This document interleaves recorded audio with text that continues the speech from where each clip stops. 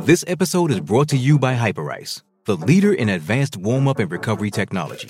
They have tons of innovative products, like Venom-heated wearables to help soothe sore back muscles, Normatec compression boots to speed up recovery and increase circulation, and Hypervolt massage guns to improve mobility. Loved by athletes like Naomi Osaka and Erling Haaland. Try them yourself. Get 10% off your order with the code MOVE at hyperice.com.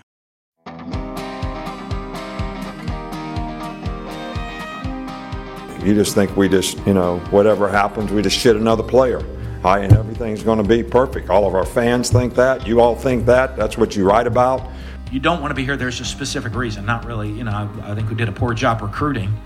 If guys are coming in and immediately walking out the door because it was something different than what they thought it would be. And we lied to them during recruiting, or we sold them on a dream that wasn't true. Is we want to be a big, fast, dominating, aggressive, relentless football team that nobody in the SEC wants to play. Now, that's also a second in the West, baby. Yes, sir. Hey, I don't like it. It's the only time we're ever getting excited about second. From now on, it's first, okay? Winning the SEC probably is harder than winning the national championship. Do you know that? Well, how about them fucking dogs? My language. Hey, buddy, this beer's for you, Mike, and Cousin Shane. That SEC podcast loves the Pirate, and the Pirate loves that SEC podcast. Hail State. Welcome in to the latest episode of That SEC Podcast. I'm your host, Michael Bratton. I go by SEC Mike on Twitter, and I'm joined as always by my cousin Shane, who goes by Big Orange Vols on Twitter. What are you up to, you big Tennessee homer? Hey, babe, what's going on? Hey, I'll tell you what, I found something new out this week. What's that, buddy? Nick Saban is as big a fan as us of D's nuts. Did you hear the story when your former running back Josh Jacobs was on our show last year? I don't think so. That's where he said that. Let me play it for you. This is what Josh Jacobs had to say. Saban just he likes to do a lot of these nuts jokes. It's funny because I haven't heard one of them since middle school, and then Saban, when I went to college, Saban used to do it a lot. So Wait, give me one here. All right, so one day I caught 5 passes in a row, and he was like, hey Josh, if you want to hold all the balls, hold these. I said, what? So I just sat there. I sat there for a second. I was like, did he really just say that? Wait. He was doing D's nuts to you? Yeah. I was like, Coach, I ain't heard that since middle school. Tua confirmed that story there, Coach. Would you like to comment on D's nuts? Hey, how about it, Shane? I never thought, leave it to Dan Patrick. I've started to watch a little bit more of his programs here during this pandemic, but he's a hell of an interviewer, and only Dan Patrick could get away asking Nick Saban, to comment on D's nuts. Yeah, and did you notice it was a little awkward there at the end, I don't think he was getting the reaction he was hoping, Coach. I think Coach is just like, that one should, whatever happens in Tuscaloosa stays in Tuscaloosa, and that includes D's nuts, Oh, man. One of the favorite ones I've seen of that joke, and then we'll move on to football, was I think it was a Tennessee fan, probably, leave it to a volunteer, to contact, and I may be wrong, it may have been somebody else, but I believe they contacted Alabama, and they were portraying themselves as a new student. And so the Twitter feedback here, they were asking them, what's their names? And of course, his name's D's, and then they said, D's who? And he's like, D's nuts. So it's that was probably the best one that I've seen, but I love it because Coach reminds me of he reminds me of our grandfather. He's once he finds that joke, Mike, he's sticking with it for decades. All right, well, moving on to, we've actually got some news around the league, but before we get to that, I thought the fans would appreciate this. Bovada, they've announced new over-under win totals. Now that we're in SEC play only, schedule's, drastically different. None of these teams going to have 3 or 4 cupcakes on their schedule. It's all SEC action. So I wanted to share with the audience, we got some new over-under, Shane. All right, man. Let's do it. Let's start at the top of the list here. Alabama, no surprise to see them at the top. Over-under 9. That's a tough one because they got to go undefeated to go over, obviously. Yeah. No, I think, I don't know, Mike. That's going to be tough. 10 games, 10 SEC games. I may be betting that one. I bet that line moves a little bit. Mm-hmm. Next on the list, Georgia, 8.5. So that one makes a little bit more sense, and it's not to say that, Georgia can't go undefeated or even win 9 games, but I think 8.5 is a lot more manageable with this kind of schedule. Oh, for sure. All right, LSU next on the list, 8. LSU over or under at 8. Golly, Mike. I want to gamble a lot this year. You know that, right? Like, I think I've been bottled up too long. I thought college football wasn't going to happen, and now but I'm afraid to pull a trigger on that one, Mike. It's like, can I get a little action? Because at least, last year I got a little pumped up by the spring game, and all that stuff. It's just now it's like, I don't know. I want to see 1 week of play at least. Is that crazy? No, but that's why these numbers are out there, brother. You got to put your faith in before we know. LSU. What do you like? Are we gambling? Are you going under or over on 8? For LSU, I think. Man, that's basically a push for me, but I think I'd go under on LSU at this point. Okay. Yeah, I'm thinking 8's like the magical number, and I think there's going to be a lot of teams in the SEC with 8 wins, and I just think LSU is going to be one of them. And this could be a nasty, nasty race here at the end of the season. All right, next on the list, Florida, 7.5, and there's a lot of hype around the Gators winning the East, but here we go. Can't even give them an over-under of 8 because they got Texas A&M now on the schedule, so that's a tough one. But I think you got to favor. Here's the tricky part with Florida. I think you favor the over, but at the same time, there's a lot of speculation that they're going to have some key players opt out. So I think the odds makers are terrified of the Gators. Who you hearing that's probably going to opt out? Well, Kadarius Toney, the senior receiver. Really? Jacob Copeland, sophomore receiver. And then there was speculation, Trevon Grimes. Now, Grimes has kind of come out and speculated that he's going to play, but I don't know. Dan Mullen's been kind of hush-hush about all that, so it seems like it's still kind of up in the air. And I'm thinking maybe that has to do with why the spread for the Ole Miss game is kind of low, too, because they just don't know who's going to be there to playing in the game. That's wild, man. I didn't... I should probably pay more attention, Mike. I didn't think about a lot of folks opting out. I mean, that's their prerogative. If that's what they want to do, by all means, I support them. But man, that would be a huge blow for the Gators because say what you want. Everybody has got the Gators at the top. They know that this is going to come down between Georgia and Florida in the East. And I don't know, man. Wouldn't that be something if half of them decide not to play? Mm-hmm. All right, next on the list, Auburn at 7. And boy, man, you of course, you're looking at the other side. They got to get Tennessee. They get Georgia with the West schedule. I think I'm favoring the under with Auburn. I'm not going to piss off anybody. I'm just going to go with the odds here, Mike, and I'm not going to lock anything down, That's SEC Mike, No, I'm just kidding.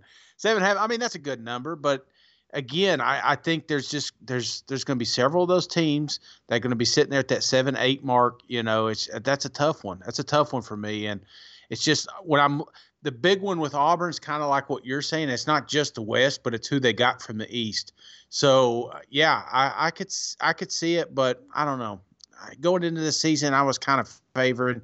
You know what? I'm going to go the over on Auburn. I said it. I said it. Next on the list, Texas A&M, 6.5. That's pretty surprising that it's that low to me. Who's this? Texas A&M, 6.5. 6.5. Ooh, man. They just got no respect for them Aggies. I think I'm going to go the over on that one, man. I think that's one that could shift toward the start of this season. Mm-hmm. Now, 2 teams we've kind of talked about all off season, seeing a lot of similarities.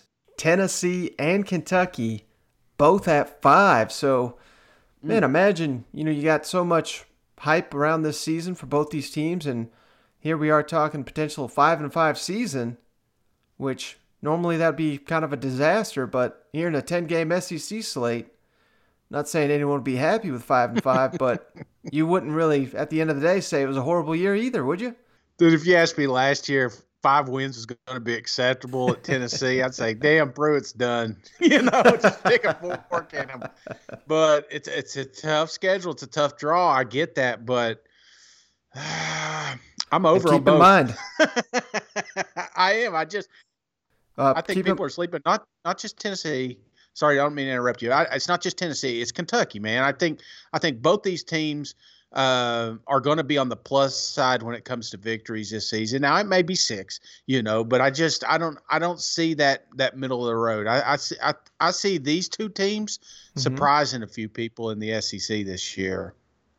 Well, maybe, but keep in mind every team we've listed, with the exception of LSU, they're on Tennessee's schedule. So you got all these teams going over. I mean, somebody's got to lose. You know what? No, everybody wins today, Mike. All right, sitting here at 3.5, South Carolina and Ole Miss. And boy, you want to talk about some disappointed fans. If you only win in 3 games at either one of those schools, there's going to be some hell raised. And I know we're going to get to it, Mike, but moment of silence for the old Gamecocks today, buddy. Let me drink to that. Yeah, that's where they're at, Mike. 3.5. I like the oh man, that's tough. I don't know, man. I'm feeling a little under on Ole Miss. Mm-hmm. I'm feeling right now and I hate to say it, but just with the bad news I heard today, I'm feeling a little. I may have to go under on the Gamecocks right now. All right, how about our new favorite coach, Missouri? Eli Drinkwitz, over under 3. No, I think that's a push, Mike. That's crazy to say. SEC teams push at 3, but that's a tough freaking schedule you got to go through, man. And like you said, I've already picked some overs here, so I'm going to have to say push on Mizzou right now. Wouldn't surprise me if they get some more victories, but this is one of those that Eli's made comments and jokes that he's going to hold back the offense and letting anybody know what's going on. Just unfortunately, he's playing Alabama. I think there's a couple of teams that is on Mizzou's schedule that really would help. You know what I'm saying? Like there may be some of these, like a Kentucky or a Tennessee game or something like that, that if we didn't know what was happening, who was the quarterback, what kind of offense we're going to be looking at. But the cards will be exposed week 1, and unfortunately, it's a tough draw. I just think Bama beats them. But, that element of surprise won't be there week 2. And so that's why I'm going to say push on 3. All right, Mississippi State, 2.5. I'm trying to figure out what in the hell they're seeing there. I got to go over on Mississippi State. Yeah, I like over too. I think I like them a little more than Ole Miss, even though that schedule's a little bit easier with Ole Miss. It's just I think I don't know. I got faith in the Pirate. I got faith with the offensive weapons. I think this is I think this is going to come down to an Ole Miss Mississippi State and who's going to win. So I'm at this moment leaning toward the Bulldogs. All right, final 2 teams, same number here. Arkansas and Vanderbilt, 1.5. I'm feeling pretty good about Arkansas going over, Vanderbilt going under. I think Vandy doesn't win a game this year, and that's crazy. Not 0. I think they'll win one. But I don't know. I don't. I think that I like Arkansas to finally get their first SEC, but I don't know. I'm just not liking the things that I'm hearing out of Vanderbilt's camp right now. Mm-hmm. All right. Hey, one more thing before we go around the league. We talked about this on the previous show here, but the SEC, for anyone that didn't hear it, they're allowing each school to set their own capacity limits for the upcoming season. Now, they have mandated that everybody that goes inside will have to wear a mask, but just wanted to give the listeners the latest up-to-date information that I have around the SEC. So I think the last time we talked, Texas A&M 30% was the leader in the clubhouse. Well, they've come out and had to reduce that. So they're down to 25%, but hell, 25 is better than nothing. Tennessee's at 25%. Missouri, 25%. Both the Mississippi schools, the governor just came out and said we're limiting them to 25%. Now here's the heartbreaker. No tailgating in the state of Mississippi. What? The Grove is just going to be unrecognizable. Now, again, of course, I'm talking on campus. I don't think they can really monitor what you're going to do. But I don't know how you're going to tailgate away from, if you, I don't know. It's just going to be a weird situation, but it is what it is right now. Georgia, 20 to 25%, they're saying. Here's the strangest number. Arkansas, 21 to 23%. Okay. So we're getting over that. We're getting over that 20% hurdle. And then Alabama, Auburn, and South Carolina have all said 20%. So that's the latest we have on attendance, but it seems pretty clear that we're looking 20, 25%. I think that's going to be standard practice for whatever reason. Maybe the government's mandating that. I don't know. And the last thing I have on this, I thought this was really cool. This is LSU, it would have been funny if LSU would have been like 100%. Local officials there in Louisiana just came out and said they're going to wait about 10 more days. So I don't think we're going to get an answer from LSU anytime soon. But Auburn is doing something that I just think is really cool. I wish they'd all do it. But for the first game of the season against Kentucky, we said Auburn, the max is 20%. Yeah. They're going to give that 20%, I think, almost entirely to the student population there at Auburn. So okay. I think it's just going to be that one game they're doing that. But, hell, I mean, we're talking SEC football. You want it to be rowdy and you want to pay tribute to the students and everything. So I just think that's kind of a cool move there by Auburn. No, that is a cool move. I'm torn. I'm torn with the situation because, it's one thing for the players, but it's another thing for the fans. The fans know what they're getting into. If they don't want to be around a group. Now I know there's guidelines in every city and stuff like that. It just feels like the fans should get to decide, like they know the ramifications if they go in there and get COVID. You know what I'm saying? Like it could happen. There's a higher chance because there's more people, but it should be my choice. I hate that now they're making rules. Okay. Yeah. Is it fair for Auburn to let the kids go, just the kids, the students? Yeah, it's a one-time experience. That's one thing I enjoyed when I went to college was going to the football games. But what about the boosters, man? What about the people that have spent thousands and thousands of dollars toward that university? Shouldn't they be allowed to go watch the football game? It's a time-honored tradition. It's something that they did with their grandparents and grandparents before them and stuff. And now I know it's just 1 year and all this stuff, but it's just, I don't know. It just feels like we're jumping through a lot of hoops for this thing. And they should, if your fan is willing to sign a damn waiver, let them sign the waiver. Let them have it. I don't know. Well, hell, maybe you ought to be commissioner, Shane. I would. I'd open the gates, buddy. I would. I'd get one of them little temperature gauge things. Mm-hmm. But before they come to the thing, I'd have like one of them cool down misters, because it's not fair if you're standing in a parking lot. Of course, it's going to be over 100. You're hot. You've been drinking all day, probably a little dehydrated.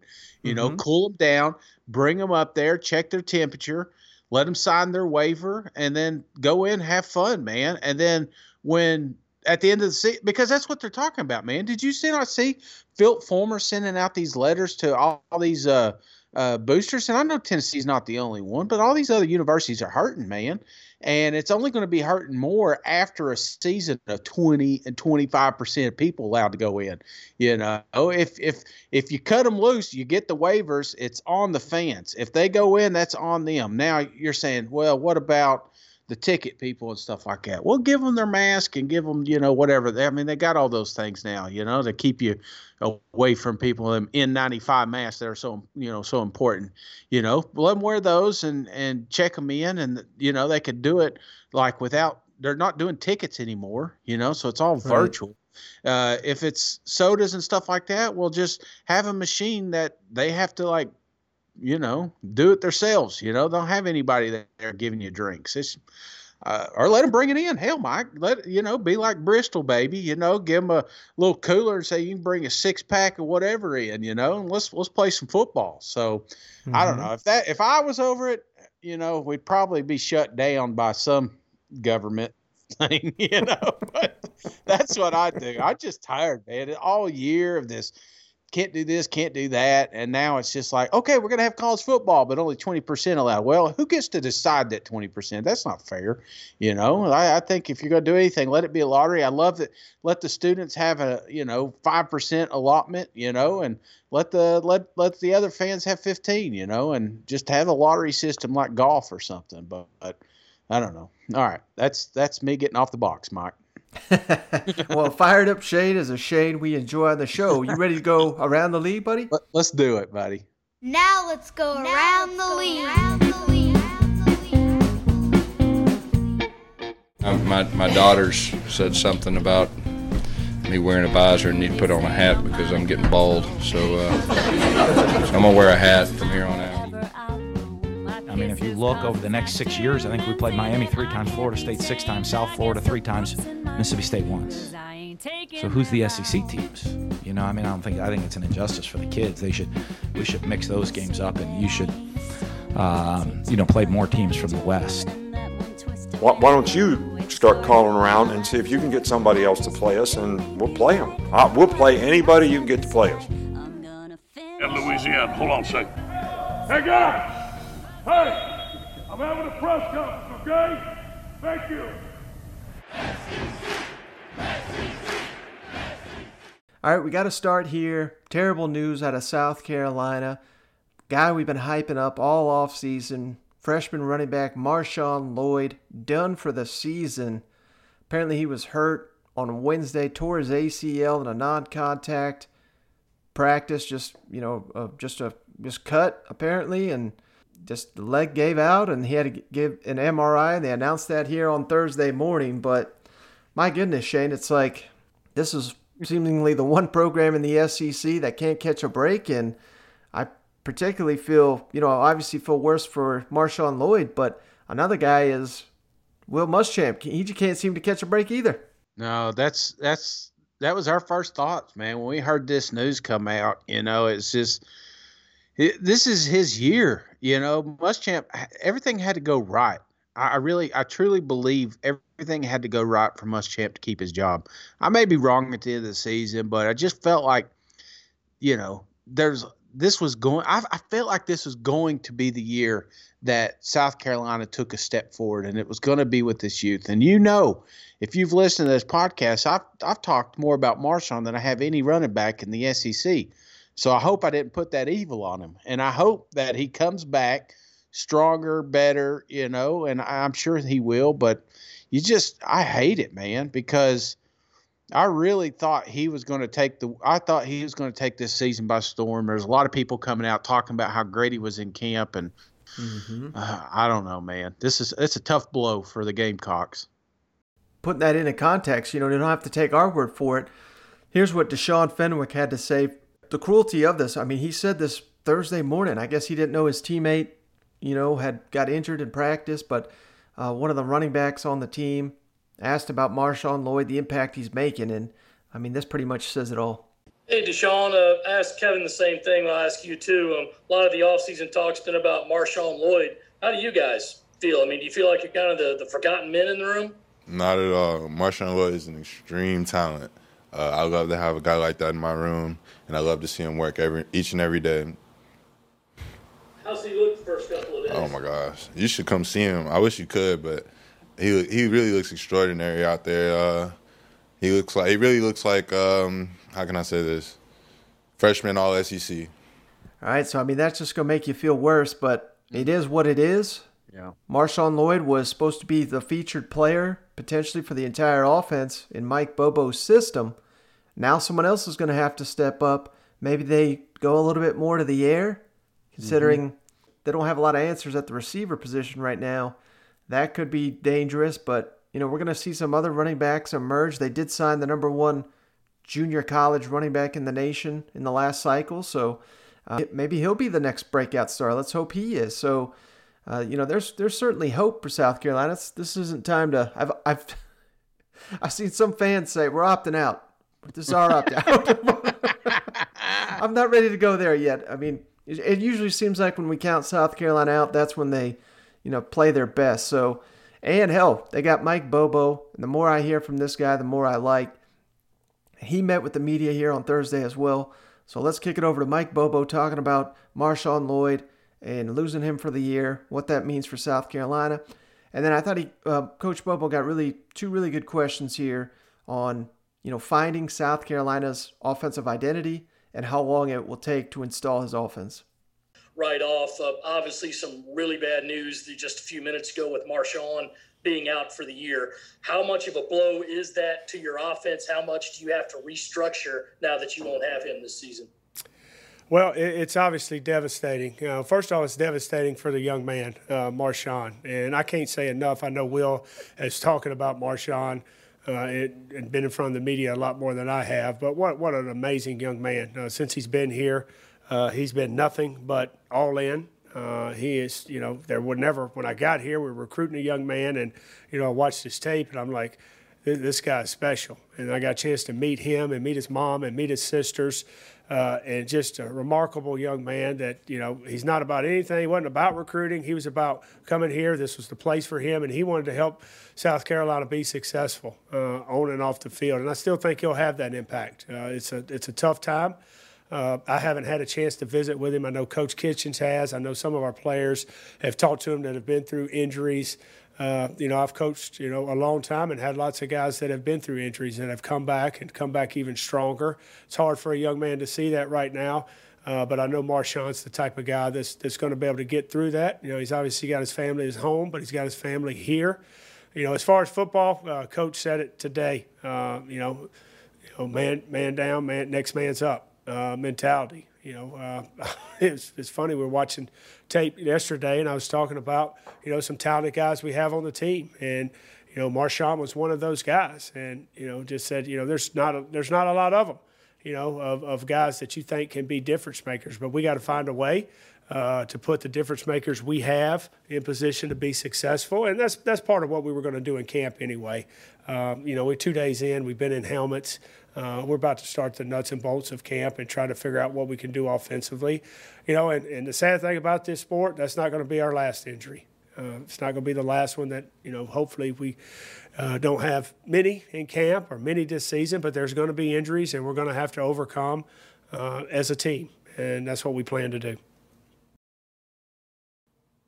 Hey, Mike, you mentioned in the spring that you needed to wait to get into the fall and get your guys the rest of the recruiting on campus before you could really kind of pinpoint an identity for your offense and so forth. Where are you in that point in terms of starting to figure out how you want to run a particular game and what the kind of offensive identity will be? Yeah, that's a good question, and I basically addressed this that question with our team in the first meeting. I said that's one of our objectives is this camp is to find identity.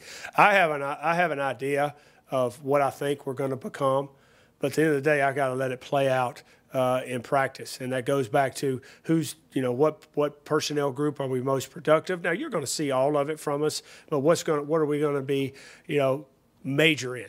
Are we going to major in 11 personnel? Are we going to major in 12 personnel? Are we going to major in a two-back set? And I've done all of that in my career offensively at different staffs and different stops. But it's always something that you got to figure out offensively, and it's hard. And it's I got an idea, but we got to go out there and we got to put on the pads, and I got to see some things with the guys in pads and see some of these young guys, and now with the injury with MarShawn. The running back White coming into the fold, and some of these other guys, we got to see what they can do. Mike, you hear all the time about installing your offense. How long does it take to fully install your offense, especially when you only had 5 spring practices and now you have something like today where you lose a guy who was expected to be a major contributor? Well, I'm going to go back to what the NCAA allowed us to do in the summer. Was definitely beneficial for us to install our offense. I would say probably 75 to 80%. of offense has been installed, and now we've got to see what direction we're going to go. And, there are some nuances within that installation of things you can do off certain things that we haven't got to, but the nuts and bolts of it is in. Now we've got to go out and practice it. Now we've got to, as a coach, we've had a lot of walkthroughs and a lot of OTAs. I'm kind of wanting to go to that next step, but I got to realize, have we mastered, some of the finer points of route running, these certain routes the way I want them run? No, the answer is no. So I got to be patient and realize that, we still got, over a month before we play a first game. That's an eternity in football. Coach Muschamp was going over the schedule yesterday with our staff, and he's going over August, and I'm like, man, it's here. And then I flipped the page to the September, and you don't play to September 26th. So you got to realize that, you don't need to go too fast because it is a new offense. I might understand it, and I feel good about where our coaches are, but at the end of the day, it's what your kids know. What do they feel comfortable going to the game executing? If they're not comfortable with it or don't understand it, then the chance of them playing fast and having success is not very high. So that's what we've got to do. We got to figure out what we can do and what our kids feel good about, and take that into the game. All right, so just listening to Coach Bobo, I think it gives, I don't know about you, Shane, but it gives me some added confidence that, we finally got some direction here in South Carolina on the offensive side of the ball. We got a coach that knows how to develop quarterbacks. Mm-hmm. We just had Helinski on the podcast, and he was sounding like he was locked in. And it sounds all good and well, but I have a lot more confidence in this offense after listening to Coach Bobo, because it seems like he shoots it pretty straight here. Yeah, no, and it's funny because when I think of South Carolina offense, it was a lot of smoke and mirrors the last few years. It was these guys are going to come in, they're going to do great things. It's going to be a totally new thing. And, I don't know. I still felt like that was, I'm not saying Muschamp had anything to do with it, but that was still his baby. You know what I'm saying? And I feel like Mike Bobo's going to have a little bit more of a free reign over there, which may be the best thing that ever happened to South Carolina. So I don't know. The more, like you said, the more things I hear out of camp, the more things I keep seeing from the fans. I don't know. I like this offense and I like this new direction. I just, they did lose a big piece today, but Mike Bobo's been around enough talent, and he's suffered losses along the way, and he knows who the playmakers are, and I think he'll get them the ball. So I still think this is going to be a hell of an offense. Mm-hmm. All right, next let's skip it down to Starkville, Mississippi, where, hey, finally we got Coach Leach here in a presser. That the only other one we've had, I think, so far is his introductory press conference, but finally we got the coach hitting the field here in Starkville, leading his team out there. And man, there were some funny moments in this one. We'll lead it off with his Jetson comments here, but everybody wants to know about the quarterback competition. How are they looking? KJ Costello, Garrett Schrader. Mike Leach kind of clues us in on the timeline that he'd like to have for this offense. And then, we've heard Leach kind of talk about this. We've heard his former quarterbacks on the pod talk about it. How they simplified the offense there, and that, is really key to the success. Mm-hmm. Mike Leach says they're going to have to even, simplify it even more probably, given that they didn't have spring football and most of the summer. Okay, another technical thing. These things are fun, the Zoom meetings, aren't they? Yeah, I feel like I'm on the Jetsons. All right, go ahead. Next guy. I know you talked in the preseason about quarterback battles, and you're hoping to have kind of two guys pegged going into the fall. With losing spring ball, where do you guys kind of stand with that? And have you guys named a starter quarterback, if at all? No, we haven't. I doubt we will until maybe as late as the week before, the game week. I hope it doesn't extend that far, but it certainly could. So we're trying to roll them through as we can in these practices, get the best look that we can. It'll be more of a sudden decision than I would like because, you'd like to see more body of work out of all of them. Today, we repped KJ Schrader and Will Rogers. Coach, how would you assess KJ Costello's performance so far? I would say a work in progress. Although I would say that really about all of them. I think that KJ's experience, I think, helps him some, and then and he's still, everybody knows each other's name and whatnot. But as far as KJ being in tune with this guy goes here, that guy goes there, and it's been a little tough because we've repped an awful lot of receivers. Just like quarterback, we're trying to quickly take the opportunity to see who can do what, and we get them slotted in the best position we can in a short period of time. But the more that gets tuned in, the better it'll be. But I think he does a really good job of taking charge of the huddle. I think he does a good job of, knowing the offense on the run. And I've been pleased with him, but still we got a ways to go. Yeah, Mike, in terms of playbook implementation, especially for, a group of players that are learning an entirely new system, and with it kind of being more of a sprint to this season as opposed to regular years, is there any simplification that you have to use, or is it just, business as usual? No, I think we'll have to simplify some things. And I think that's something that, we have to be as disciplined about as we can, because, I'll tell you what happens is, like it was at Washington State, however many years, I forget how many, but, that was something that was built over a series of years. And the fact that, somebody that's a junior or senior that came up with this, knows this, that, and the other thing, and various wrinkles, or maybe something a little more exotic or something like that, that we can all of a sudden master that in a very short period of time. That's not realistic. And I think that we need to constantly be aware of that. And I would appreciate it if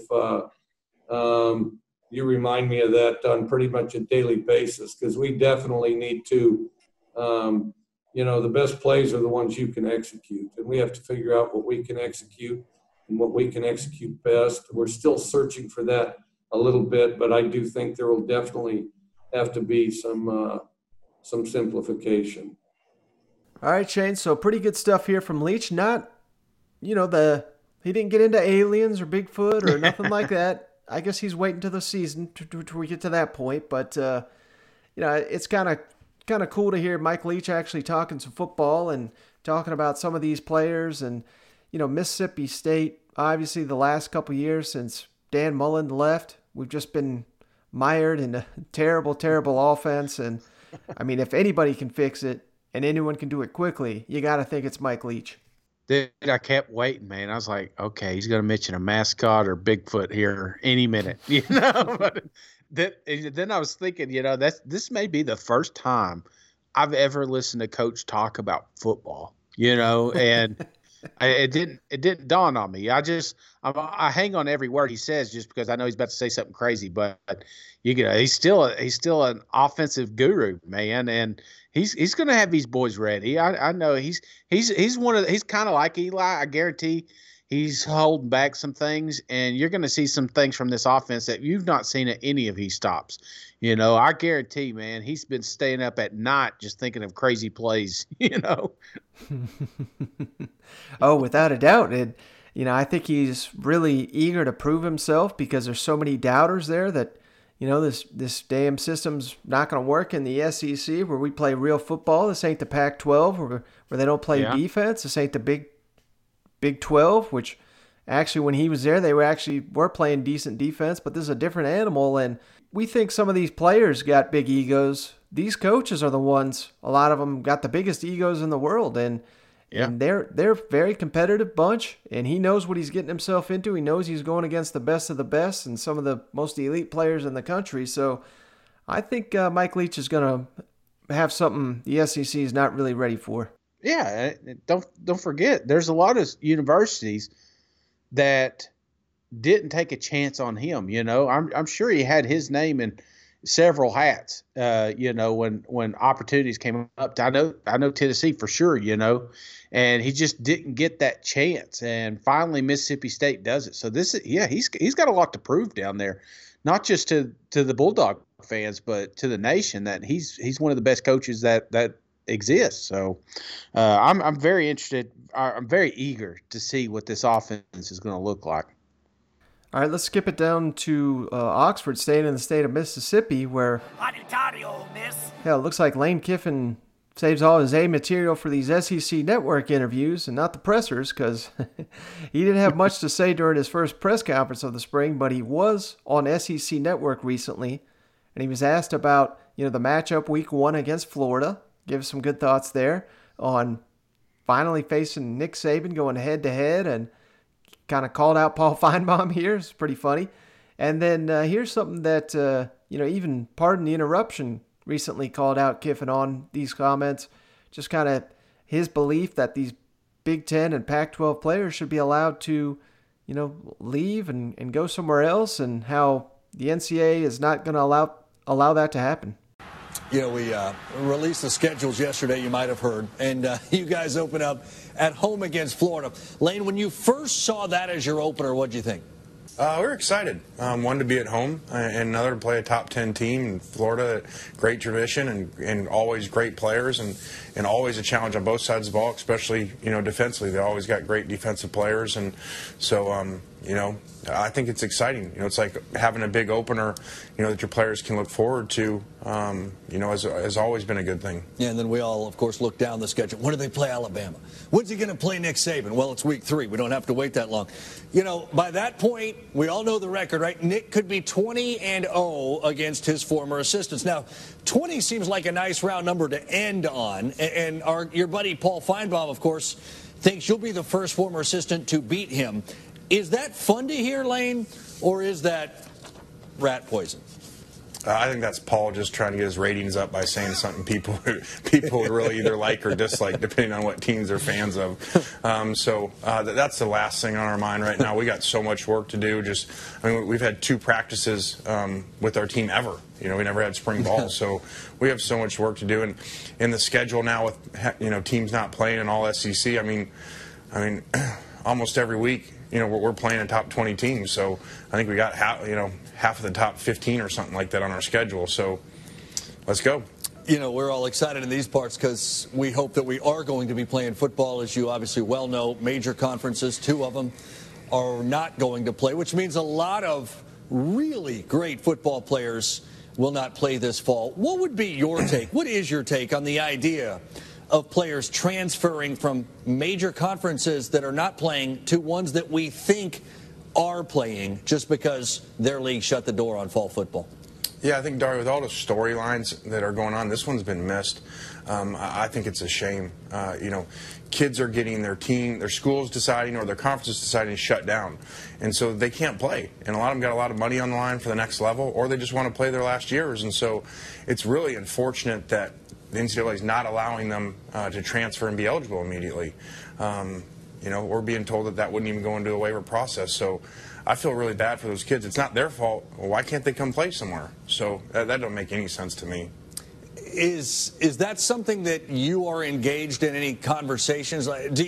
You're trying to get a football team ready for games in 6 weeks, so I understand that. But as a head coach and a representative of a university, do you broach that conversation with people within the NCAA yourself?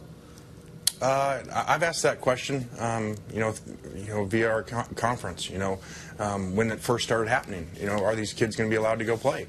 And I was told, that will not be in the waiver process. And so, if they're not grad students, they're going to have to sit. And the majority of them aren't grad students. So, very unfortunate for the kids, especially in an era that we're finally now figuring out do the best things for the kids, and this would be one of them.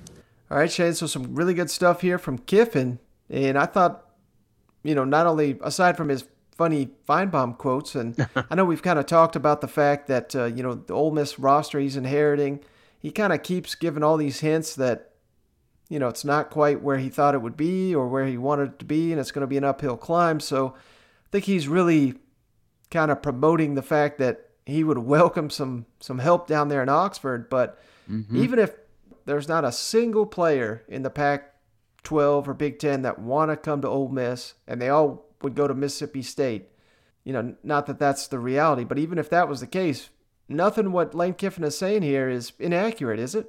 No, nothing, man. I think these boys should, especially this year. With everything going on, I think these other conferences, if they're not going to play, they should be able to go to other schools in the SEC, the ones that are competing. And it kind of surprises me that we haven't seen more attempts with this transfer. Yeah, I mean, I've only seen a handful of guys as graduate transfers, and then here, now it's not official yet, but the NCAA is considering allowing all players across the board to play this year and not lose a single year of eligibility. So that means like Garantano could come back next year for a ninth season at Tennessee. And I mean, across the board. And I would assume players can still, go to the NFL if that's what they want to do. I think the players that were eligible would certainly do that, but I think you'd see a lot other players, cash in on that extra year if the NCAA allows that. So, I mean, that kind of just adds to what Kiffin is saying here. It's like we're giving, these players an extra year, yet these players that the Big Ten and the Pac-12 have just kind of said, you can't do anything this year. It's almost like they're locked in a damn jail or something. Yeah, I'd love. Somebody tweeted today, leave it to Tennessee to have a player not get eligible on a season where no one loses eligibility. But I mean, that's dead on, isn't it? Yeah, that is dead on. I don't know, man. How do you feel about this? I mean, they first came out. Some of them were talking about maybe doing 5 games, which is still half the season, Mike, or the whole season, and you get your eligibility back. I mean, what are your thoughts on that? Well, I think the fear is, we're going to get to a point where it doesn't matter how many games. Could be 1 game, could be 2, could be 8. But imagine they make it that far in the schedule, and then the entire season is lost due to some tragedy with coronavirus, Right. Now, I'm certainly not saying that's going to happen or predicting or hoping or God knows I'm not anything like that. But I think that's ultimately the reason there where, these guys are putting in so much work and getting to play. And then if the thing just gets yanked out from under them, I just don't think it'd be right to say, well, you played in X amount of games. So, yeah. You know what I mean? So I think this is kind of the only way they got to do it. But I like the opposite. Let's go in with the glass half full, not empty. Mm-hmm. Let these guys play, keep your rules the same. And then if for some reason week 8 or week 7, we've got to cancel the season, if that happens at that point, grant the eligibility. Don't do it up front, because if you do that, you're going to create a reverse scenario of what we were talking about of not having a season. If we didn't have a season, we talk about players like Miles Britton not getting the opportunity. Right. Well, if you let some of all these guys come back, here again, you're going to have underclassmen that never get to see the field because these guys couldn't make it in the league and wanted to play one more year of college football. So I'm not a big fan of this eligibility. Well, I also think there's other ways to look at it that we're probably not yet looking at it. But imagine like the players in the Pac-12 or Big Ten that aren't playing, and they probably won't have an option to play in the spring. Or do they just lose a year? I mean, that's not right. No. And at the same time, not that we've seen a ton of kids opt out in the SEC, but there have been a few, and some of them are opting out to go to the NFL, but some of them are opting out and wanting to return the next year. So do they lose a year? So I think this is just the NCAA's way of trying to make this mess less of a mess, if that makes sense, so that they don't have to give out waivers and they don't have to say, well, how many games did you play in? Or, your team canceled the year, so we got to figure this out. It's just across the board. It is weird, I don't know how this is going to work out. I mean, next year are the rosters going to be 150 players? Because we still got incoming recruits. Right. So I have no idea how this is going to work out, but it is kind of interesting, all the different angles here. What a day to be alive, Mike. I just I'm don't get me wrong. I'm happy college football's here, and like I said, I keep going back. I'll take it however we can get it. It's just I just don't like some of these like giant decisions that affect every single. I mean, when the NCAA does something, it affects everybody, So I don't know. I don't want to tank the season, okay? Because the Big Ten bowed out, because the Pac bowed out. That's why give them mess up all this eligibility stuff. I don't know. If you're that worried about letting them play, then release him and let them transfer to the SEC, and then we'll let the good ones play. All right, last team to jump to. Let's go down to Baton Rouge real quick. It's my honor to present the national championship trophy to Coach Ed Ogeron and the LSU Tigers. Where Miles Brennan, we finally got to hear from him, so I just thought fans would appreciate this. Yes, we've been talking about it all off season. This kid's been very patient, waited behind. He did actually play a couple of games before Joe Burrow showed up, so it's been that long since he's been kind of working the bench.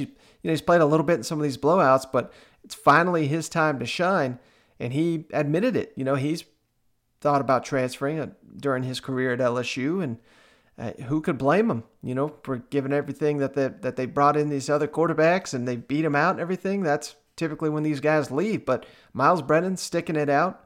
He's ready to shine this year. And then this is the guy that not that I've been down on MarShawn Lloyd, but the freshman I'm high on, Arik Gilbert. Miles Brennan asked about that, and he could not even hide how excited he is to throw the ball to Arik Gilbert. It's been talked about probably a good bit, and I've thought about it. I wouldn't say a lot, but it's definitely crossed my mind in previous years. And like I've said before, there was a reason I came here, and I feel very confident in my decision for staying here.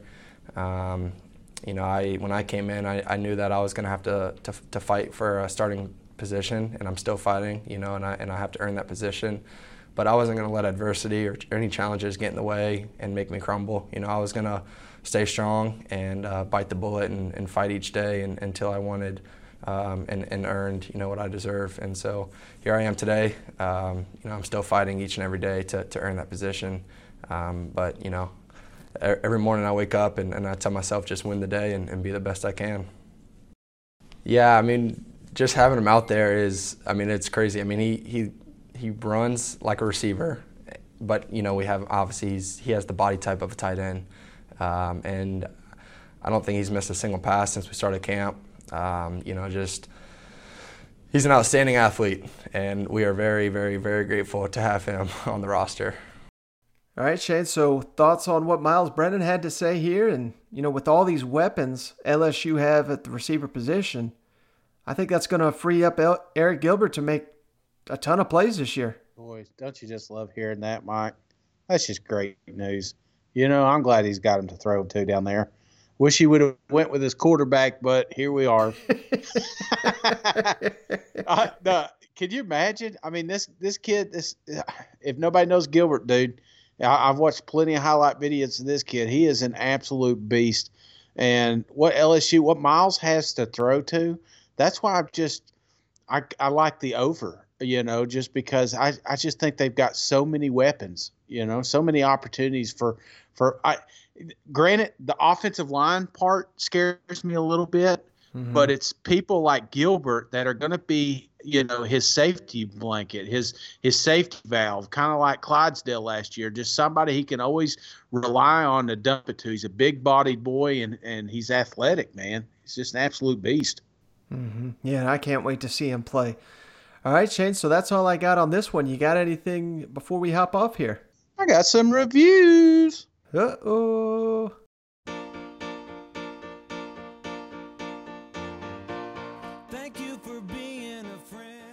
Well, first off, Mike, I appreciate everybody hanging out with us. The ratings for reviews, those really do help us out. And if you get one in, be sure to screenshot it and send it to Mike at that SEC podcast. And we'll not only read it online, but Mike will send you a koozie of your choice. So the first one here, this one comes from Accidental Southerner.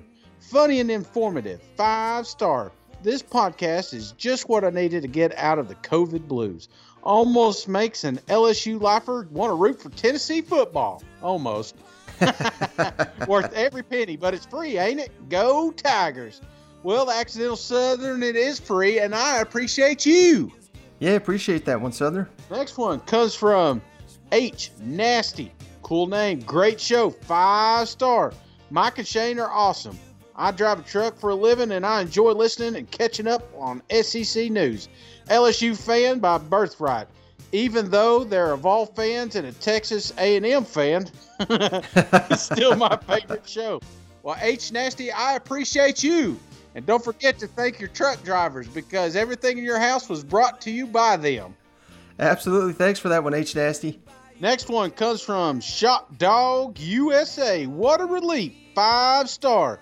I stumbled across your podcast a few weeks ago in a desperate search for SEC football news. What a treasure.